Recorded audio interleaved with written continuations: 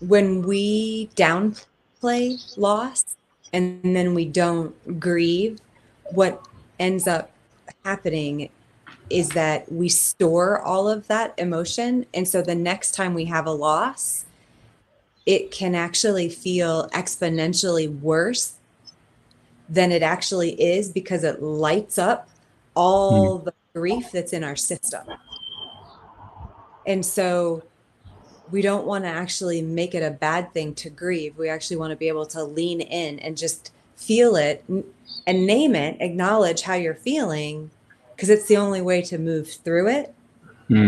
A lot of times people try and do the whole, like Brene Brown calls it the silver lining something. Like, yeah, it's like, yeah, but this was bad, but there's no reason to but anything. It could just be bad, and that's okay.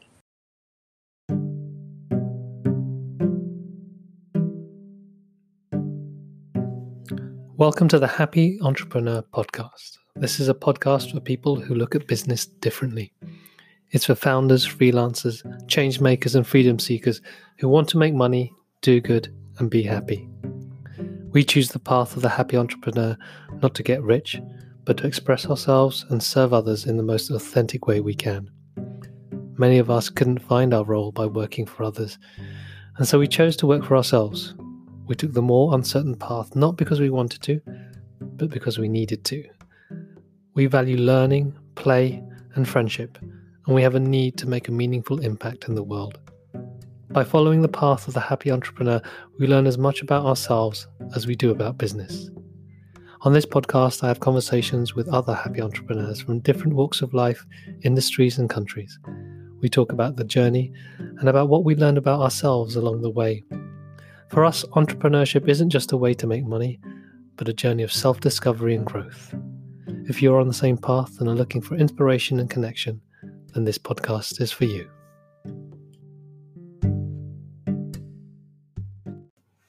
This is another recording of the live webinar that Laurence and I are hosting during lockdown in the UK and across the world. We're joined by Christina Kisley, our longtime friend and Alptitude alumnus. She's co-chair of Conscious Capitalism in Atlanta and is an executive coach for leaders, executives, and entrepreneurs with 20 years of experience. For this episode, we talk about loss. When we downplay loss and don't allow ourselves to grieve, we store up that emotion so that next time we have a loss, we feel exponentially worse. This is because the new loss, even if it's relatively smaller, lights up all the grief that's still in our system. We're all currently suffering from a loss of some kind, whether it may be as tragic as the loss of a loved one, or even the loss of a dream. Rather than push those unpleasant feelings away, we need to lean into them and just feel. We can't think our way out of grief. We can only feel our way through it. Many people try to silver-line the loss and try to find something positive from the event, but there's no actual need to do so. It can just feel bad, and that's okay. With the help of the amazing Christina Kisley, we share the Kubler-Ross model on the different stages of grief and relate them to what we're seeing around us and experiencing ourselves. We hope it helps you deal with any loss that you're experiencing in your businesses and personal lives and gives you a way to process what's going on. Welcome to another Happy Entrepreneur live webinar. We have with us the wonderful, the amazing, the very wise, and one of our most trusted teachers, Christina Kisley. And so, actually, before we kick off with intros and stuff, we'll do a little check-in. And one of the things that I learned yesterday as a nice little check-in is, if you were the weather, what forecast would you be giving out right now? And I want to start with Christina.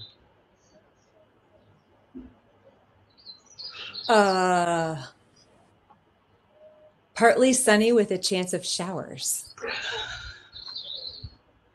Nice. Like it. Laurence. You'd be a great weather girl. I've got visions of your Zoom background being like a green screen with like the clouds and all that stuff. Cloudy with a chance of meatballs. How about that?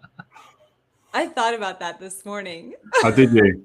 I didn't see the memo, so that was That was one of Adriana's favorite movies growing up. Okay. If you ask a silly question, expect to get a silly answer.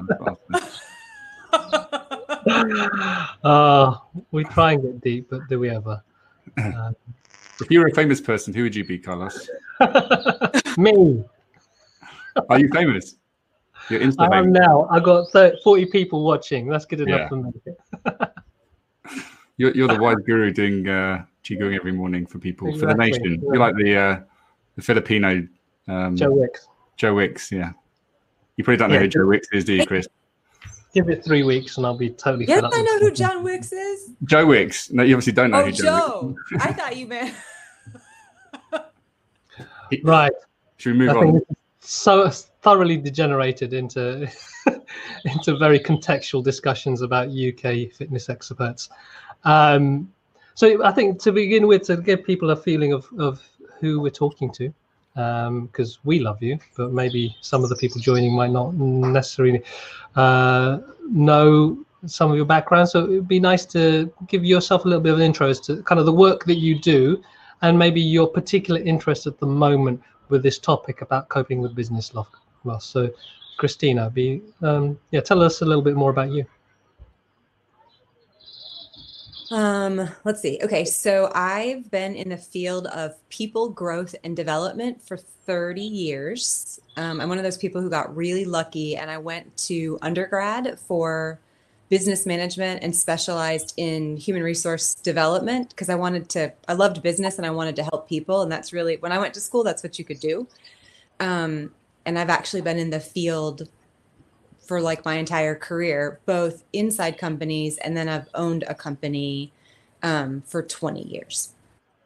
And let's see, I live in Hotlanta with my daughter, Adriana, who is a teenager, and then also who I call the wild kingdom of animals, 2 cats, 2 dogs, and then my really good friend, Jamie.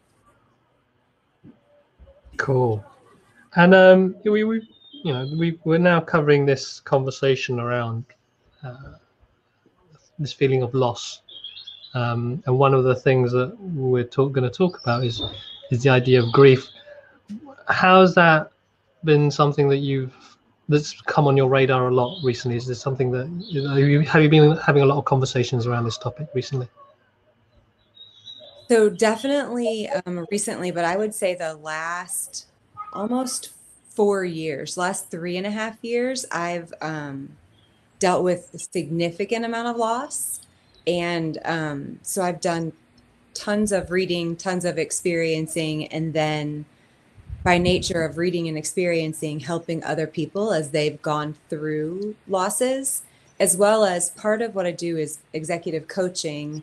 And as an executive coach, some of the things that you work through with people is just things that they've dealt with that are getting in their way, that they don't recognize are getting in their way. And often it's ungrieved loss. And it just shows up in many different ways. And I think there's an interesting point there about this idea of it showing up in the way I hear, in sometimes ways that you don't necessarily expect. You got any examples of things that people might relate to? Yeah, I mean, anything from either bursting out into tears and not having any idea like why, especially if it's super uncommon for you. Like almost like feeling like that you're on the edge of tearing up all the time, or where it actually just hits you and you're not prepared for it at all. Or you become really like snappy and kind of angry, and you might snap at somebody all of a sudden you actually just feel like all this kind of rush of anger, or you actually feel completely numb. So where you normally enjoy things in life and you look forward to things, you actually just feel sort of flatlined. And so those are 3 different ways I would say things show up, and they're like, I don't understand. People are like, I don't understand why this is happening, or why I feel this way, or why I just did that or said that. And often what we dig into and find out is they're dealing with some form of loss, and they're grieving, but don't recognize they're in the process of grieving. Oh man, because a lot of the time, I think when you think of grief, I think of mainly death. Yep. But I don't. It doesn't necessarily register that you can grieve for anything else. And it's often not okay to do that either, right? So like businesses don't encourage, or like just in general, people don't encourage understanding when you've lost something, and that grief is about the loss of a dream. Mm-hmm. It's any dream. So it could be a job or a business, or who you thought you were going to be, or who you thought you were going to be with, or like there are a lot of things to grieve just in day-to-day life that we don't recognize.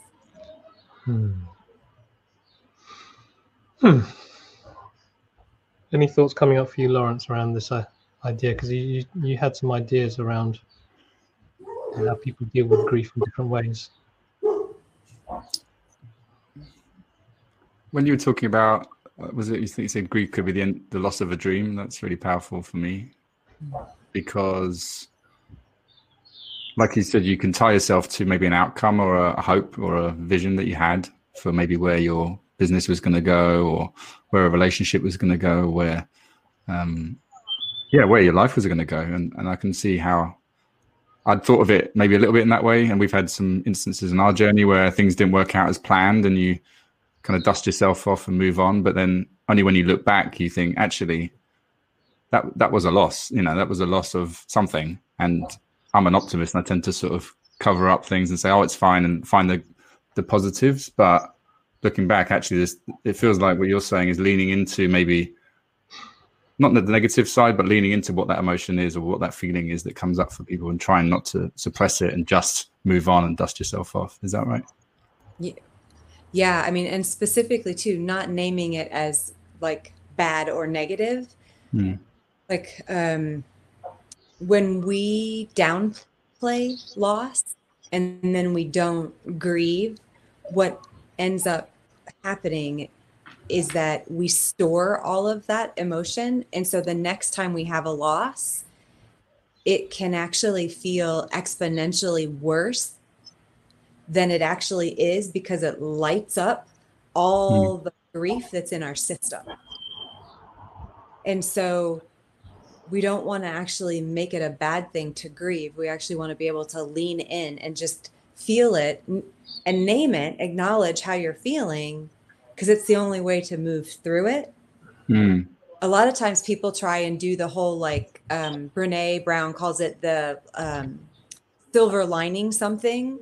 Like, it's like, but this was bad, but there's no reason to but anything. It could just be bad, and that's okay. It's the human experience.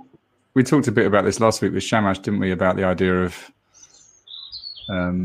facing up to emotions, not judging them, but just accepting them for what they are. And I think one thing that came out of that was almost like happiness and depression that we were talking about, but equally some what might be seen as negative emotions. They're actually two sides of the same coin almost. Do you see that actually by opening yourself up to a loss or the feeling of grief, that you could maybe open yourself up to more positive emotions too? I think that the only way to get through grief is to feel your way through it, not to think your way through it. And if you can get through to the other side, I think it can open up possibilities, and you can figure out how you've learned and how you've grown. I think theoretically, the more you can feel the sad emotions, the more you can feel the happy emotions. But I don't know. I mean, like, I find that to be like theoretical and kind of nice. I'm not really sure how that plays out. Sounds like there's like not banking on the fact that, I'm going to accept loads of negative emotions so I can feel good emotions, but what I'm hearing as well is deep down is like, if you can't let those emotions in, what other emotions are you not allowing to run their course? Yeah. I was just trying to, there's one of the biggest challenges I think around business that I found is we use the word feeling a lot, and it isn't something that you find commonplace. There's not really a place for a lot of people for feelings in business. Is that something that you've experienced with people? I know you work on making sure they do feel, but is that still a general perception for you, Christina? I actually think it's just people in general. I think people, seriously, I think people in general don't leave a lot of room for feeling the full range of emotion. And so whether it's in business or what, I mean, like I've seen it just as much in churches and nonprofits and people that I've talked to who are government employees. Like, I just think it's the human experience that we tend to fight against the things that are scary. And so a lot of times emotions are scary. And so nobody really wants to talk about it, or definitely not during the work day, whatever kind of work you do. The thing that fascinates me, particularly in business, is how that plays out if there's, say, co-founders or a leadership team. If you're maybe dealing with the same situation but handling it in different ways. I've heard lots of stories of people who've maybe lost a loved one and their relationship has gone in different directions, maybe as a result of them navigating this in a completely different way and not getting each other. And do you see that play out in terms of business people and, maybe start a company together, or who lead a company together, not really accepting it for themselves and certainly not accepting it maybe for the others in their team? Yeah, I was listening to a podcast yesterday between Brene Brown and David Kessler. And David Kessler is the guy who wrote about the 7th stage of the grief cycle. So he worked with Elizabeth Kubler-Ross. And one of the things that he said is Brene asked him about, the divorce rate with parents who had lost children. And what he said, and I think this is true in business as well as it is in relationships, what he said was, grief is not the thing that actually causes the divorce. Judging one another's grief process is what does. And so it's the act of judging. Because you don't grieve the way I grieve, you're grieving less. You loved the person less. You loved the dream of our business less. And so as opposed to just recognizing that grief is as unique as a fingerprint, we try and make everybody we try and judge everybody else like, well, you should grieve the way I do. And if you don't, then you're bad or wrong, not you're just different. And oh my God, grief sucks. And I feel alone. Mm. Yeah. I think there's something very much around that idea of we all see the world differently, or accepting that we can all see the world differently. And that doesn't necessarily mean that one is a better way of looking at the world than the other. I think you touched on the idea of, maybe to help people just while we may grieve in different ways, some way for us to get a feeling for what that process of grief could be like. You talked about the Kubler-Ross model. Maybe there's a time to just describe that a bit more to give people an understanding of what that might be if they haven't heard about it before. I actually think it's a helpful model. It's not linear, like it's shared in a linear format, but I will say it is not a linear process. But what it does help is it gives people at least something to look at, to be like, can I find myself in here somewhere? Does it explain where I'm at or what I'm going through, or why are these weird things happening to me? Why am I acting out of character? And so the first stage is basically the shock, and it's that initial paralysis, and sometimes it's initial numbing. where it's kind of like you sort of can't believe something is happening. And so it takes a while for it to actually sink in. And then you may go through denial, which is acting like it's not really happening. And then potentially anger, where you actually have been shoving down emotion, and then you either like, you can get resentful, you can get pissed off, you can be snappy or irritable. And then there's the bargaining piece where you're actually really trying to figure out like what part can you keep? Or if you do X, can you get Y? And so it's really the part of not wanting to move through the loss and let go of what you've lost, but it's like seeing how much you can keep of what you're losing. The next part is depression, where you may actually find yourself like eating a lot, sleeping a lot, watching Netflix a lot, things that you just, you're just kind of numbed out and sad. And so however sad looks for you, like it looks different for different people. And then you start to like decide, okay, well, what can I do? So you start actually thinking about the options of, all right, well, what, is there something I can do instead? I think you guys talk about this like as in pivoting. So you start to pivot and test, like, all right, well, how can I move forward, or what may I be able to do instead? Or sometimes it's even, what might I be able to do in the meantime? So you almost bounce back and forth between bargaining and testing. And then the final piece is, they call it acceptance. And so it's kind of like saying, all right, so it is what it is, at least for now. And so what am I going to do to move forward? And then the last piece actually that's not in here is about eventually being able to find some type of like learning or meaning from what happened.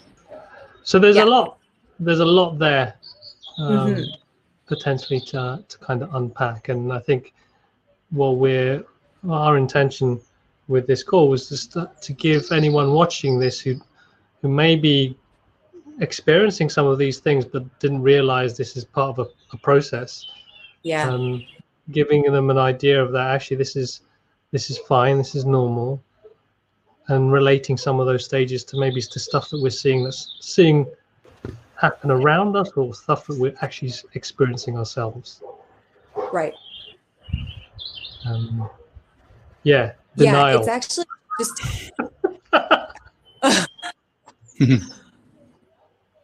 well, I think it's actually good for the three of us to like potentially talk about like what's been happening with us, because I think it's helpful for people to hear sort of our stories of where we've found ourselves, because that's part of what, we were talking about is like what's the cycle we've been through recently, and like where are we sitting right now?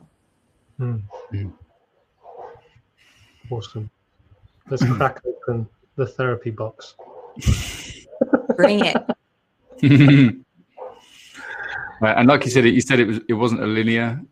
No, not necessarily. It's not like, oh, I have to go through these stages to tick these boxes. Almost, it's you bounce around, maybe at different times of day, even. Or is that your perspective on it?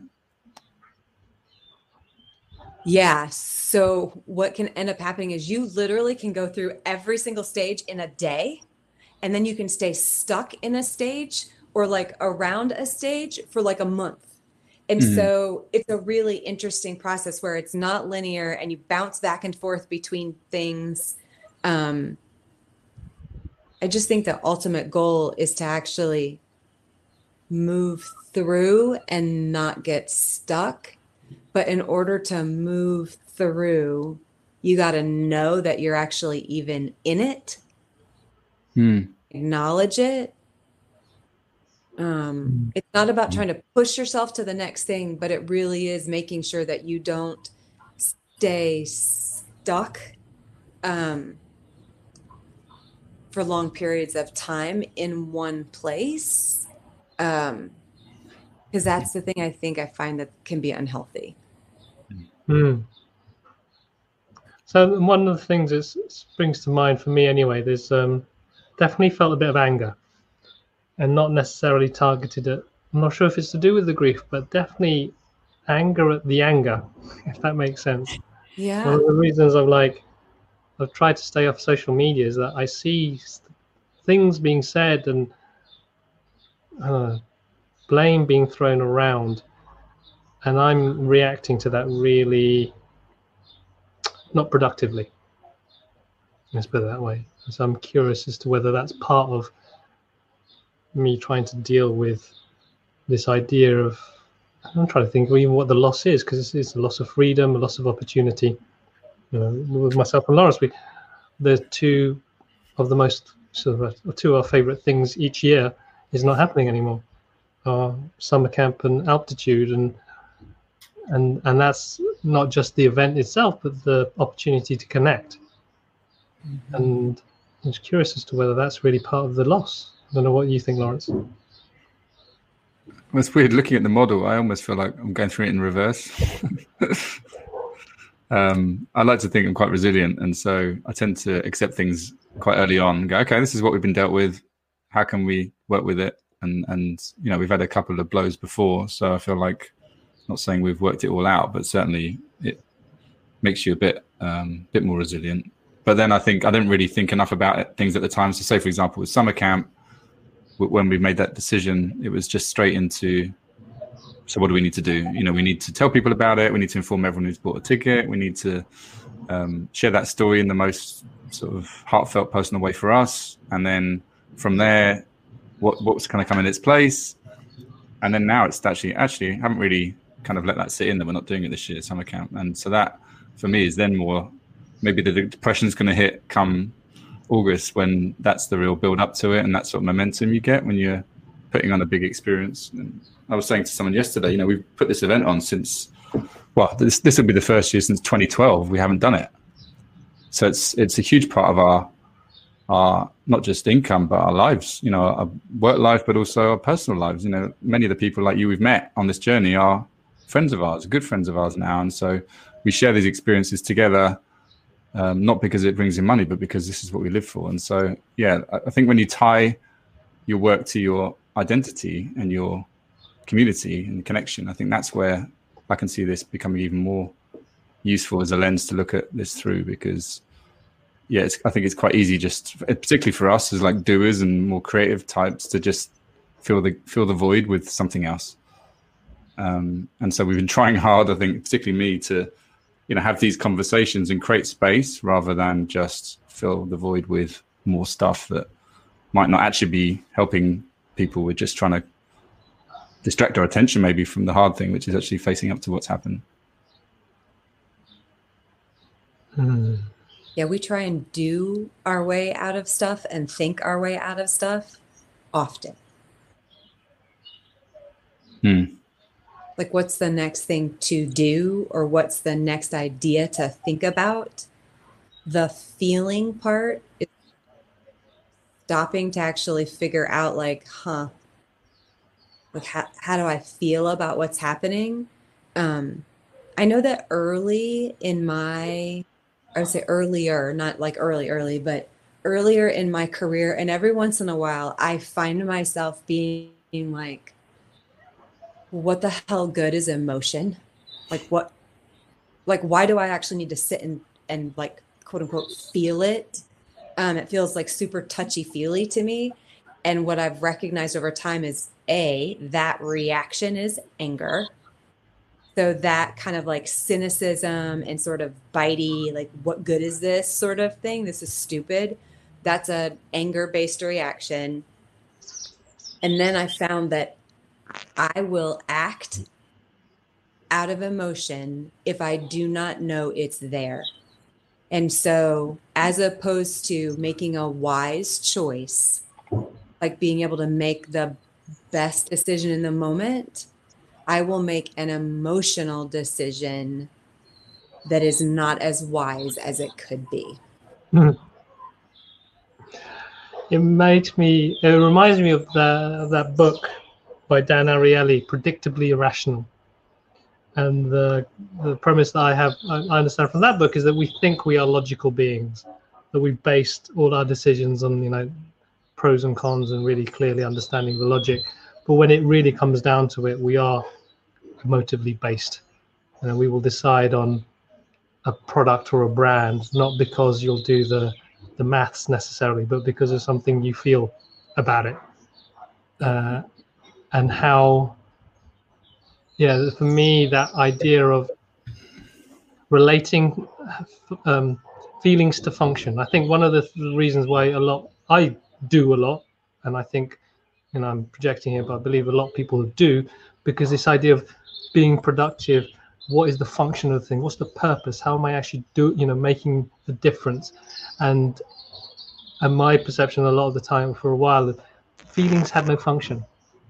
What they were there was just to make me feel a bit crap, and that was it. And they were kind of, whether they were even weak, the idea of feelings being weak. Yeah. And for me, the realization of the appreciation is like the power in feeling the feelings.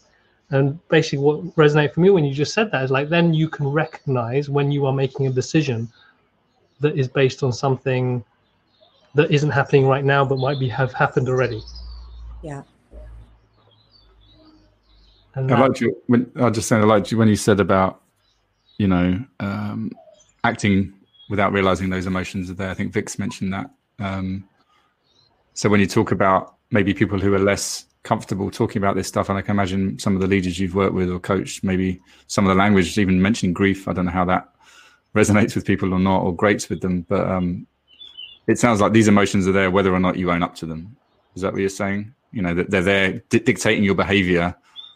So by owning up to them doesn't mean that they suddenly appear. They're there anyway. Yeah. So sometimes I'll actually be sitting and I'll be working with somebody and I'll say, tell me more about that. And they'll start talking and I'll say something like, it sounds like you're sad. And there are often times where at first the person will be like, well, no, I don't think so. And then I'll just kind of sit for a minute and then they'll be like, yeah, well, maybe. And then I just am like, yeah, sad tells me you cared. So I think it's okay to be sad because it's just, you care about what happened. And I think that's part of what helps people be like okay with being sad or okay with being angry is when I help connect to like, it just means you cared. We don't care. We don't grieve things that we didn't care about. That's what Shamma said last week was, we hurt where we care and we care where we hurt. And it's interesting. I'm conscious of language. Like I said, Audrey's just mentioned that too. She wasn't that interested in the webinar because of the word grief until she thought again. With being sad or okay with being angry. Oh, we got two Chris's on the go. Do you find we even find this with the happy startup school, the happy entrepreneur? These emotive terms can cause a bit of tension with people. Do you find that with even just mentioning grief as a word? Is there a better word that we can use for this stuff? I think it depends on who you're talking to. I think in general, using like terminology like loss and grief is helpful because it puts in context like what we're talking about. When I'm doing one-on-one work with people, I try and pay attention to what their language is. And so if their language is on the lower emotional intensity scale, I'll use lower emotional intensity words like irritation. Like I won't use anger. I'll use what sounds like you're irritated or it sounds like you're annoyed. So I tend to pay attention to the language the person is using and I mirror back the emotional intensity and the language. But in general, I think when we talk like on a podcast or something like this, I think talking about the grief process, talking about loss, I think it's important to talk about like the big frameworks so that people know kind of what you're talking about. And if they want to read more about it, they can go to it. Does that make sense? Yeah. Yeah. And that, it's a thing, right? It's a known thing that, yeah, like you said, whether it's losing your job, separating from a lifelong partner, or losing a loved one, it's the same process you're going through. I'm curious about how you got into this in terms of, it seems like you have a real intuition, and, you know, for you to say to someone, it seems to me like you're sad. You're obviously a very good reader of people's emotional state and how they show up. Where does that come from? I'm trying to think of like where it sort of started for me. But part of it is, I actually have just been through a lot of loss. So I would say like part of it is just personal experience, starting at a really young age. And so those losses have translated into me dealing with having complex PTSD. And so I've done a lot of research.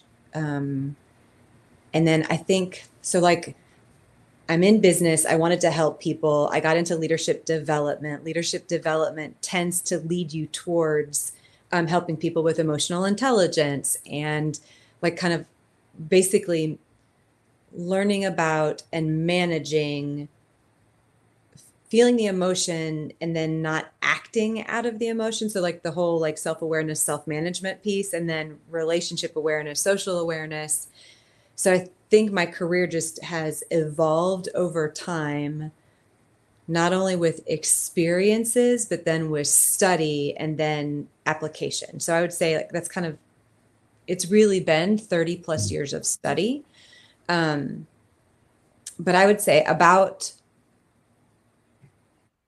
probably 12 years ago, I read a book called How People Grow by Henry Cloud. And it talked about the growth process and the fact that in order to grow, you actually have to grieve, loss, and heal. And so it talked about the fact that like emotional maturity is based on metabolizing loss through the grief process and then doing it together with other people.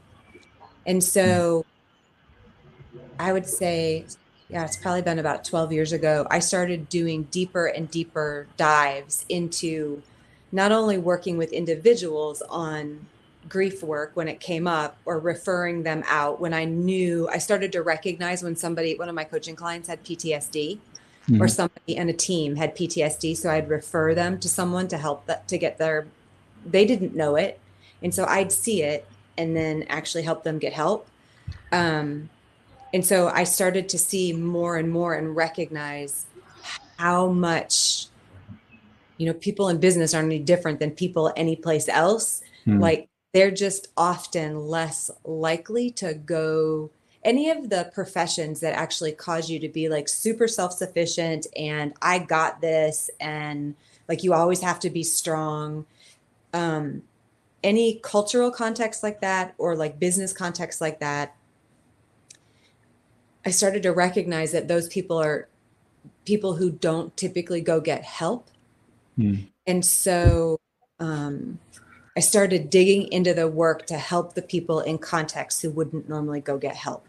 And I did it through leadership development and organizational effectiveness. And I don't know, that's a really long answer, but basically it's been my experience plus my career plus my functional career plus the work that I've done with people and then the continued research. And so it sounds to me like having been through a lot of pain yourself, that's almost armed you with the toolkit to spot pain in others, really. Is that a fair way of putting it? Do you think you'd be able to have that empathy if you didn't have those experiences yourself? I think I would have empathy, but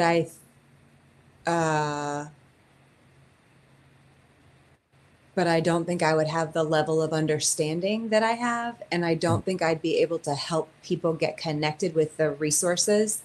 So like I can see things now in people that then I can help them get connected with the resources that they need for themselves to heal.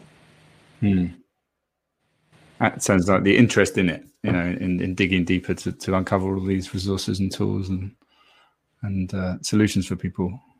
Yeah, the more I've learned, the more I've grown, the more I've shared. And I think hopefully the more people who have gotten help, which is where I actually find meaning in the pain, is after I've gone through like really tough experiences, I've been able to share what I've learned and help other people get connected. Nice.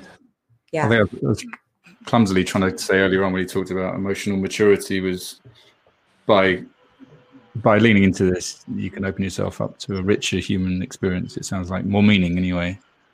And I think you can connect with people on a different level as well. Yeah. Like you can only connect with other people's experience as much as you're willing to connect with your own experience. So basically, if I'm not willing to feel the feelings, to like somebody said on here, like lean into the suck. if you won't lean into the suck yourself, you can't actually lean into it with someone else, and they know it, right? Like you can't connect with somebody, you can't sit with someone. Like I think about the people who are laying people off right now. If you've not experienced loss, and if you've not felt those feelings of everything from like fear to abandonment, like you're going to provide a much less human experience to the people that you're laying off than if you actually know what it feels like to be maybe not necessarily exactly in their position, but you know what fear feels like, and you know what like hurt and pain and loss feel like. If that's the case, then you recognize like you're gonna care when you lay somebody off. You're going to feel what we would call like survivor's guilt. I mean, there are all these things that you're just going to have a much more connected experience and a much more compassionate experience if you've actually leaned into and felt that stuff yourself. Yeah, one aspect of this for me on this is I think it sounds like fundamental. You need to be able to feel the feelings and having felt them. So the idea of leaning into the suck makes sense to me. But there's a skill here in terms of then how you use or process those feelings and use that understanding when working with others. Because I've experienced that there's people who really, they feel all the feels, but not necessarily always the best person to sit with when you're feeling them as well, because they can understand you, but they don't necessarily know how to help you through that. They just jump in the pool with you. And I feel there's something around the work where we've kind of moved towards is that how can we skillfully help each other through these challenges? Not just, oh yeah, I feel exactly the same as you and let's just wallow in the poo. But how do we have, like, when you're talking about these models, how do we create a common language? How do we create a common understanding that so when we do communicate what we're feeling, we kind of we can hit the same wavelength and know how we can help rather than just purely sitting there, though being able to feel at the same time seems to be key to that as well. I don't know if that makes sense. Yeah, I mean, I think the thing to recognize is that we actually can't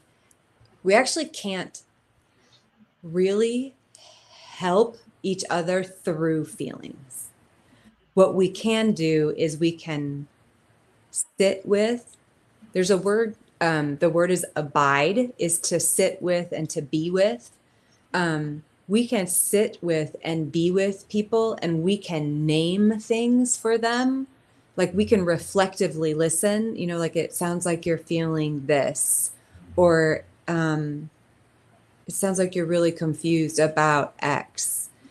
But our job is to witness someone else's experience.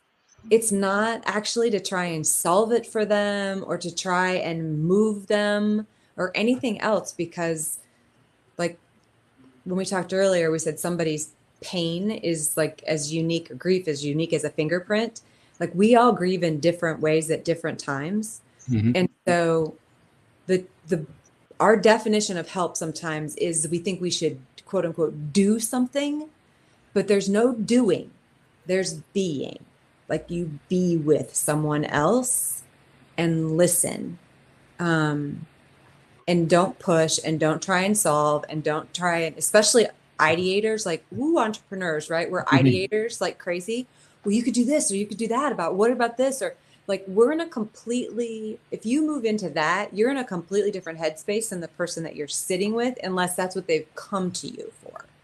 And that's when they're all the way into testing and acceptance, kind of bouncing back and forth in that space. And so the skill is to actually understand that grief takes its own pace. And if you want to sit with somebody in it, you just actually have to be there and listen and recognize that it's not about you. So get out of there. Don't be doing any like problem solving or ideating or anything like that unless somebody asks you for it.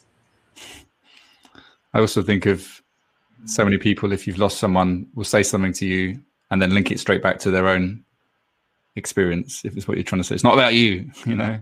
Oh, it's like the time that this happened to me. I know how you feel.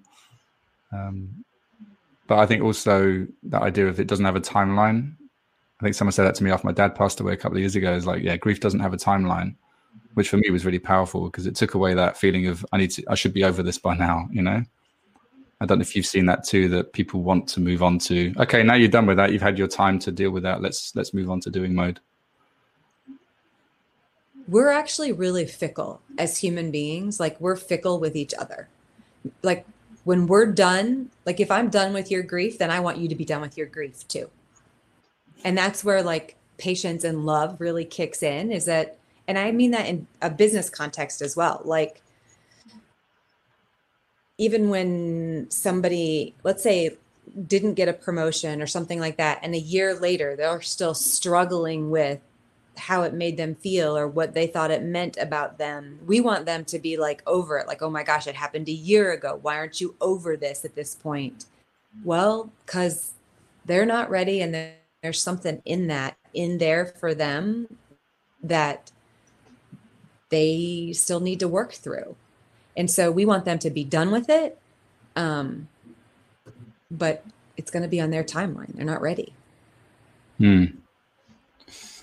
Nice.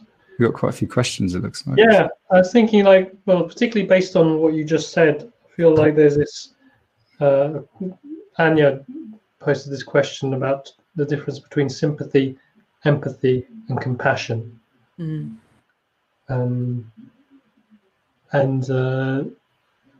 this needing to have someone just get over the grief because you want to do something else, or you want them to move on because you want to move on. I assume that's to do with a lack of compassion there.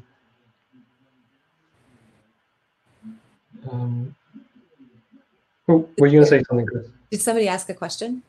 It was just more, I think it was more of a comment about the difference between sympathy, empathy, and compassion.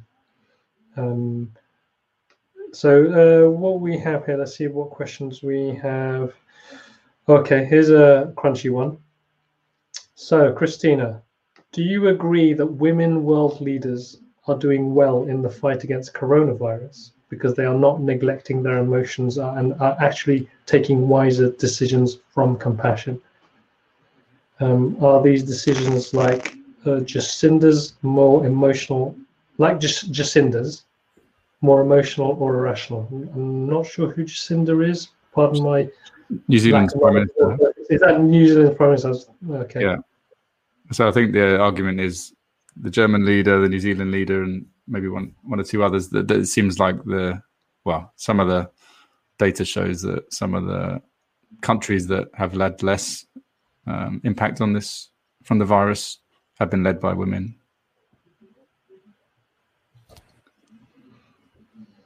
I would not actually, I got no comment on that one. And the reason is that this is such a complicated issue. Like, it is so incredibly complicated that I don't think you can actually, I'm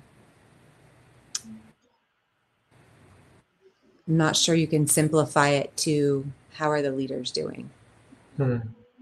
I feel that the core of this is this idea of neglecting emotions as a leader.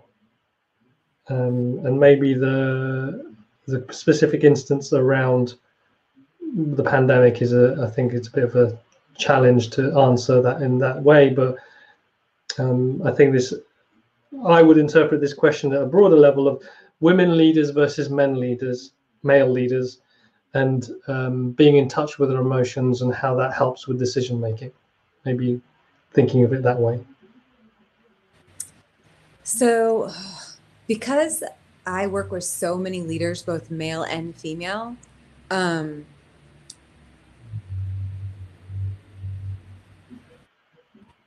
I would say I know women leaders who aren't in touch with their feelings, just like I know men leaders who aren't in touch with their feelings. And I know men leaders who are in touch and female leaders who are in touch. And so I actually just think it has to do with, like, how much work have you done on yourself? How much self-awareness work have you done? How much self-management work have you done? How deeply have you done and continue to do growth work? That, I think, is the key to making wise decisions, whether you are male or female. Because I think understanding yourself, processing your emotions, it's key to leadership regardless. Nice. Mm-hmm. One thing there was, I touched on this a couple of weeks ago, sorry. It actually came out of a book, I think it was called Happiness After Loss or something like, or Happiness in Loss. And she talked about the idea of post-traumatic growth versus post-traumatic stress. Is that something you buy into, the idea that people can maybe experience a similar thing, but come out of it in different ways? And use it as a driving force for something positive? Well, so post-traumatic growth, I've seen it used a couple different ways. One of them is after dealing with and learning to manage post-traumatic stress, that sometimes there is post-traumatic growth. So you either find meaning and or you have a learning experience that comes from that post-traumatic stress.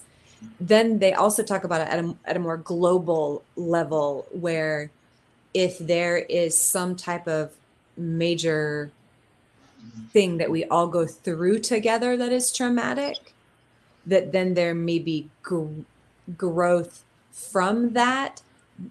Not that the thing itself is good, but that afterwards there was meaning or learning that came from it. I don't know if that makes sense, but like it's actually talked about in two different ways. Yeah. No, I get that. Individual and more like globally. And do I buy into it? Yes, I buy in that there can be learning and growth after something terrible happens. And that's the bit that fascinating. Part of this reason this conversation came about, we were chatting a couple of weeks ago about the idea of post-traumatic business. What does business look like on the basis that we're all going through a traumatic experience? You know, almost unprecedented that as a planet, we're all experiencing the same thing. And again, people reacting in different ways to the same experience or having different experiences of that experience. But I think that's what fascinates me, is how business will look like coming out of this phase. You know, because again, it's hard to not be affected by it in some way, whether you own up to it or not. Yeah. The way I'd look at that is like it's all based on how the people react, isn't it, Laurence? The businesses are going to be, how the businesses react will depend on how the leaders react. And part of what I hear from Chris, and part of this conversation, is how much time are you investing in the work? Mm-hmm. And that's your and it sounds like that's your mission, isn't it, Chris? To help people invest in the work. Yeah. And I think listening, I feel like listening is a skill now that any business leader has to start to have part of their toolkit. Because I think if you've seen any marketing or sales in the last few weeks that haven't felt sensitive to what's going on, then that for me does more harm than good. So I think being able to listen to what people need and how people's needs are evolving, I feel is a skill that, will help anyone going forward. And I would say that listening with the intent to actually make the other person feel understood versus listening with the intent to get what you want out of the conversation, those are very different intentions or motivations behind listening. So if you and I are listening to one another, I want to make sure that I'm listening and reflecting back so that you feel like I really understand what you were telling me, not me constantly like digging in and trying to figure out like, what do I need from you? And like asking the questions to pull the information from you. One of them is a very me-centered and the other one is a very you-centered and connection-based type of listening. There's a book I've been reading and there's a cartoon in it, and it's two people standing together at a party and one says to the other, "Anyway, enough about me. What do you think of me?" So maybe cover two more questions, if that's okay, before we wrap up. Here's a simple one. Just wanted to acknowledge it, though I think we've addressed it. Tim was asking, are there well-known ways to fix or relieve loss or grief? Or is it important to just acknowledge and accept the feelings and ride it out, mostly? Yeah, acknowledge and accept the feelings and understand that as you acknowledge and accept them, that's the thing that actually will move you. When we fight our emotion, that's what keeps us stuck. Sometimes we're so scared of it that we fight it. And then it just is like, we just keep hitting up against a wall. The only way to move through is to be like, okay. I say part of that, rather than the fix, part of the skill, I think, is being able to name those emotions. So expanding your vocabulary around how you name the feelings, I find really helpful.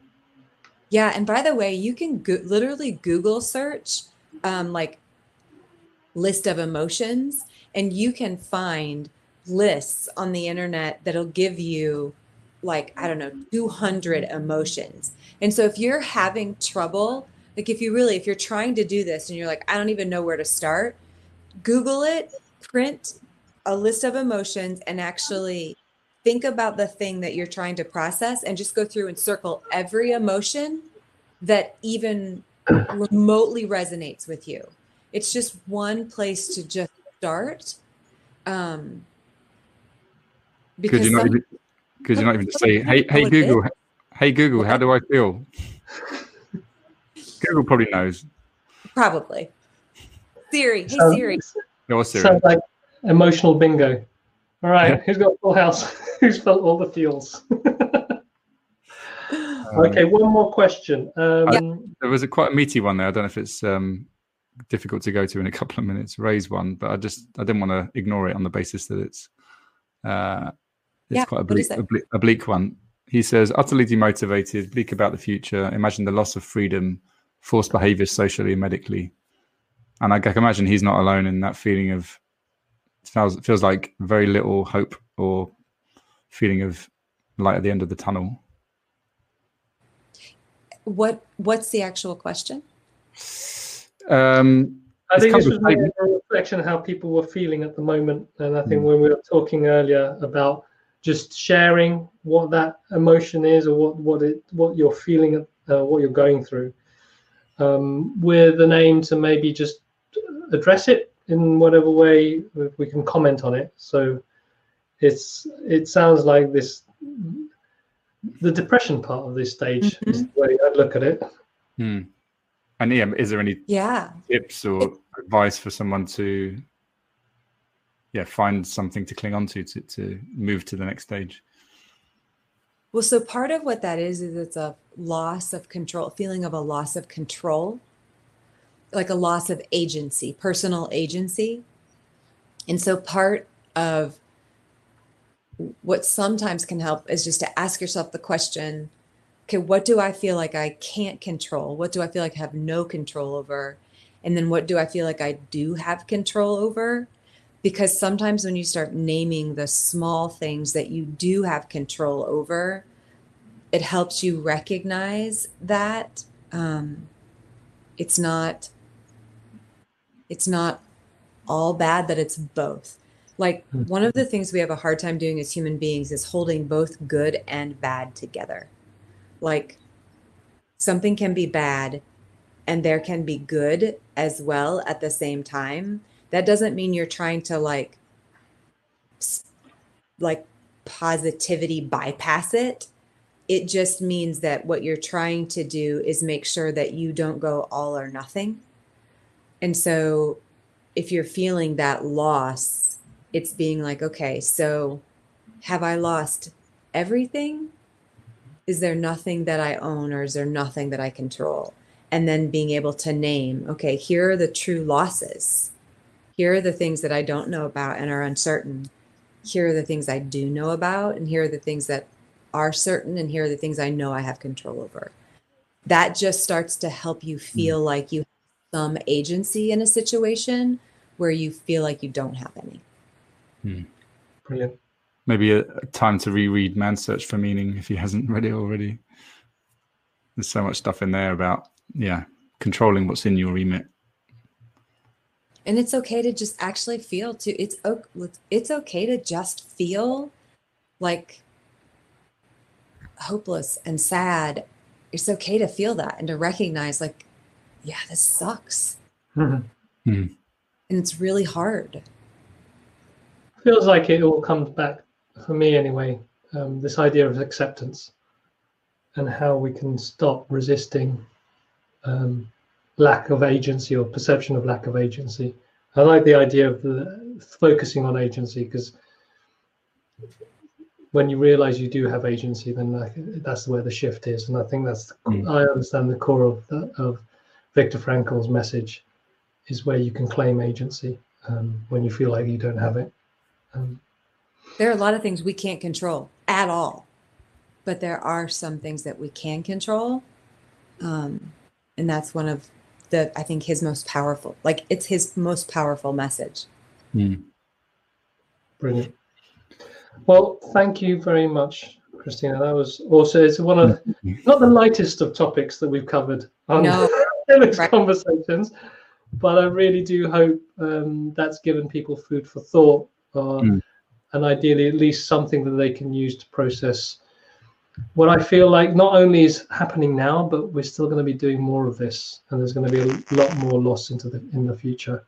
So it feels like something that we need to be able to manage skillfully if we are going to get out of this, and like what you said, Laurence, in a more post-traumatic business way that's positive rather than destructive. I think these are the conversations that we, you talk about it not being a cheery topic, but I think at all our events, this vulnerability, I think, is key to what we do. Really, is this feeling of I can say what's going on for me, even if I hadn't ever even said it to myself, and that can be the hardest thing. Just owning this, saying it out loud is the first step. So I'm appreciative for you for coming on the call and being able to have this conversation and having all these people join us and join in with the conversation. It feels like we could talk more about this for hours, so it's continued, I think. Again, it does. It like talking through literally like when you're talking through the actual situations, and then like, what do you do, and like, it'd be a great thing to talk about, like, what mistakes have I made because I've actually been mired in feeling but didn't want to recognize it, and those types of things. And also we didn't get to talk about you, because I know you've been through a lot recently with your business as well, so maybe there's around two of this. I think it's bringing it home. A lot of this stuff is how I'm in. I actually I too love just talking to people. So as people have questions, I think it's really it's great to actually just engage as people have questions about like what they're going through. And there are a lot of people who are asking themselves right now, is it normal to sit and stare at a computer screen for an hour and not know where the time went? And I just want to be like, yes, it is normal, because this shit is crazy right now. So put away the laptop and go and stare at the sun. Take a walk. Yep. So I think to finish off is firstly, thank you to everyone who stayed until the end. Really appreciate your company and your questions. If you are interested in having further conversations around this, we want these things to be of service, these calls, rather than us just putting stuff out there and not being of help. So if you'd like to see Christina on again, please post a message in the chat, and we'll look to bring her back, and we can have a deeper conversation around this. Next week we're hoping that's good. More yeses, stick them in there. Next week we would like to bring on board Laurence Shorter. We were talking about the idea of knowing what to do next. We're going to have a discussion about the art of not knowing. Does he even know he's on yet? He doesn't know yet. Okay. So we'll bring him in. There's nothing like a bit of peer pressure. So we're going to try and get Laurence Shorter on to talk about the art of not knowing. One of the things that we're conscious of is this feeling of uncertainty, the not knowing. So next Monday, we're going to be doing another call with Lana Yelenev about what can we do when things are uncertain. What was the stage that you were talking about? Finding solutions. Testing. How can you test what to do next? And we're going to be talking about pivoting in times of uncertainty. So if you are needing to make changes in particularly your business, and want to know, all right, what can I do next? We'll have a discussion of how you can approach that. And if you're a community member and you're subscribed to our Mighty Networks platform, we have the lovely Gail Berry, who is going to be doing a webinar and answering questions around if you are going to pivot your business online, and you want to actually shift what you do to something that's more online driven, and what does that mean to build that. Then we're going to be having a workshop, a masterclass around that, where you can get some real sort of personal questions answered from her. So if you're a member, hope to see you there, and that will be on Tuesday afternoon. So with all of that done, thank you very much. If you just caught the end of this, you can watch the recording on Crowdcast, or you can check out our podcast and you can listen to the recording there. Thank you very much, Christina. Thank you, Chris. Thank you so much, both of you. We love you. Really appreciate your time and effort. We will see you again, as based on what I hear. It's 7 a.m. in Atlanta, Hotlanta. Oh my God, yes. No. Awesome commitment. Thank you very much. All right, take care. Take care, everyone. Bye. Bye-bye. Bye.